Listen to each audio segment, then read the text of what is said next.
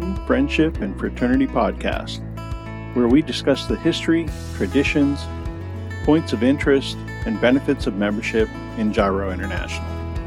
I'm Dan Durbin, your host. This episode is going to be a little different, as today we're diving into a fundamental yet often overlooked aspect of organizations, their structure. Whether you're an entrepreneur, a manager, a volunteer leader, or just interested in how companies function, this episode will shed light on the crucial role organizational structure plays in achieving corporate goals. Let's get into it.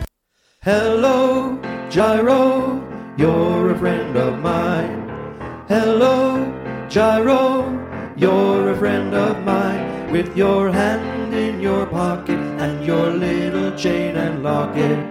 Hello, Gyro, you're a friend of mine, and he lives down in our alley. So, what exactly is organizational structure? At its core, it's the blueprint that shapes how work is divided, coordinated, and controlled within an organization.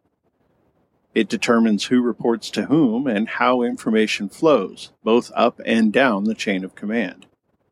The right structure can work wonders, leading to successful endeavors, profitability, and expansion, while the wrong one can lead to inefficiency and disaster.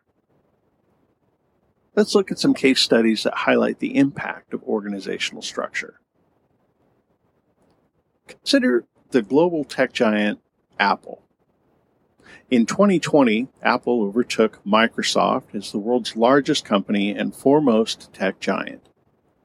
However, to get to that position, they've had to go through a major restructuring of the company at least 2 separate times.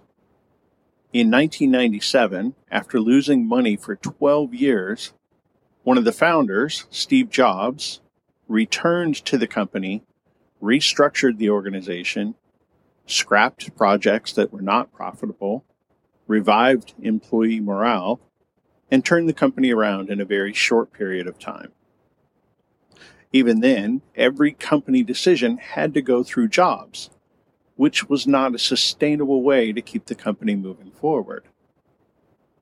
In 2011, after Steve Jobs left the company in his untimely passing, Tim Cook took over as CEO and again restructured the company using a functional organizational structure. This means that the company is broken into divisions around expertise rather than products. Apple Corporate has control over company decisions, while the individual divisions enjoy autonomy to work on their area of expertise. Apple's hierarchical structure, with clear lines of authority, allows for efficient decision-making and the successful development of groundbreaking products like the iPhone and the MacBook. Now, organizational structure is the backbone of efficiency. When teams are well-structured, they can work cohesively, minimize overlaps, and make the best use of resources. Let's take a look at Toyota's famed production system.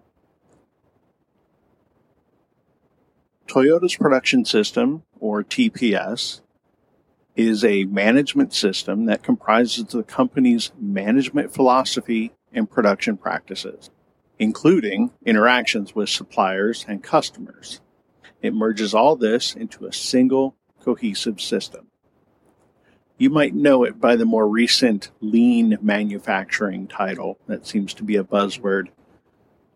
It's a shining example of how an efficient organizational structure can enable just-in-time manufacturing, reducing waste, and boosting productivity.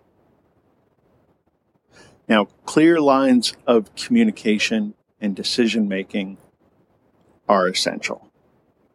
The right structure ensures that information flows smoothly and that decisions are made by those best equipped to make them. Amazon, for example, the e-commerce giant, uses a 2-pizza team structure where teams should be small enough to be fed by 2 pizzas. This encourages efficient communication and faster decision-making, helping them innovate and deliver. Now, even with communication, you must have employee satisfaction and engagement. Organizational structure plays a vital role in employee satisfaction and engagement. When roles are clearly defined, employees are happier and more motivated.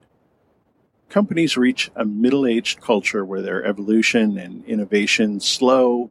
They create too many management levels. They experience bottleneck decision-makings, and employee production drops. There's an example of Zappos, the online shoe and clothing retailer. They're known for a very unique holacracy structure. Instead of new ideas or improvements having to be approved by a manager or a chain of command, Zappos uses a self-managed organizational structure where employees have more autonomy and control over their work, leading to increased job satisfaction and engagement. Employees are encouraged to enact improvements that they see to help with production efficiency. Who better to learn of improvements to the production line than the people actually doing the production? This means that they're very adaptable and innovate quickly. Now, in our rapidly changing world, adaptability and innovation are key. The right structure can either enable or hinder an organization's ability to pivot and innovate.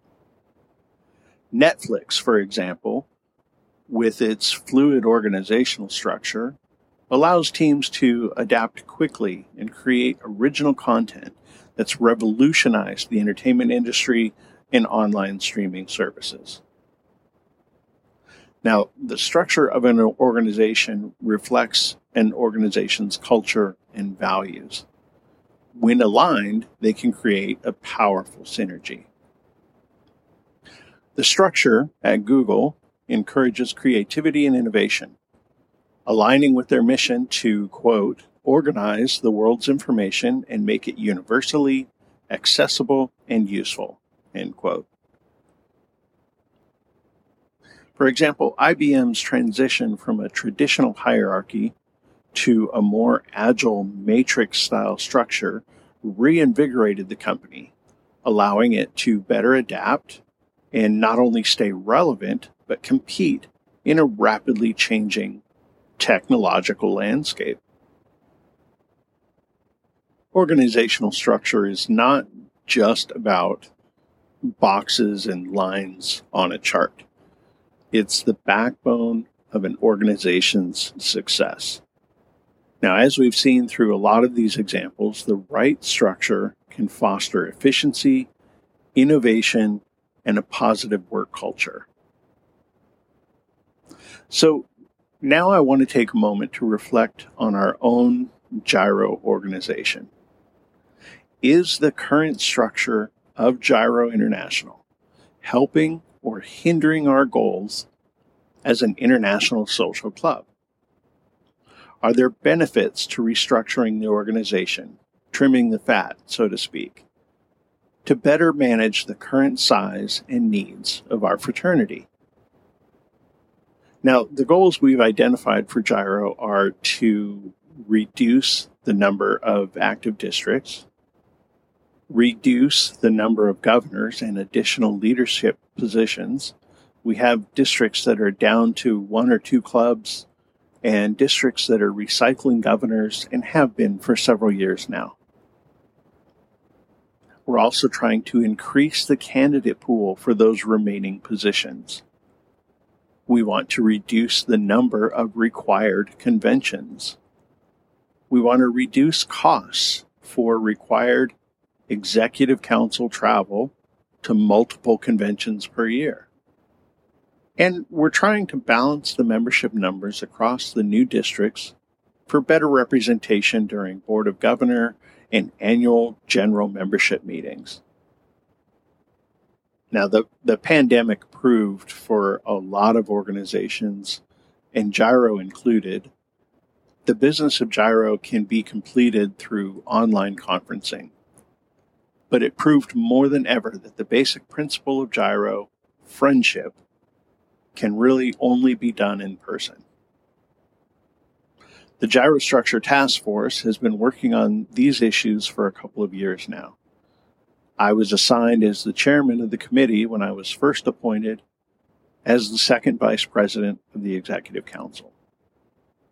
The task force has presented our findings to the executive and the full Board of Governors at least 3 separate times over the last 2 years, and each time has taken feedback from the members and revised the program to account for fairness and equality for all of our member clubs. During this time, together, we have come up with 6 different proposals and are currently working on a 7th one, with our last proposal, we believe, accomplishing all of the previously mentioned objectives. Now, this year, as the international president, I hope to put this issue to a final vote before the end of my term. But I don't want to do it without hearing directly from our membership. If you feel motivated to get involved and join the conversation, I urge you to contact your local club president, your district governor, your EC representatives, or me directly at gyrodan@comcast.net. So, as the task force continues to wrestle with this issue, I'm going to leave you with this thought. Change, for the sake of change, is not necessarily a good thing. But a well-thought-out organizational structural change with specific goals in mind can be a very good thing for the future of our friendship club. I want to thank you for joining us today on the Fun, Friendship, and Fraternity podcast. If you enjoyed this episode, please subscribe, leave a review, and share it with your friends and colleagues. I'm Dan Durbin, your host, saying cheerio, and we'll see you next time. Cheerio, old top, cheerio. Are we downhearted? No. Then life's worthwhile if we can smile, no matter where we go. Come and join our merry throng, and we'll sing a gyro song. For we don't give a rap where you are, old chap. Cheerio.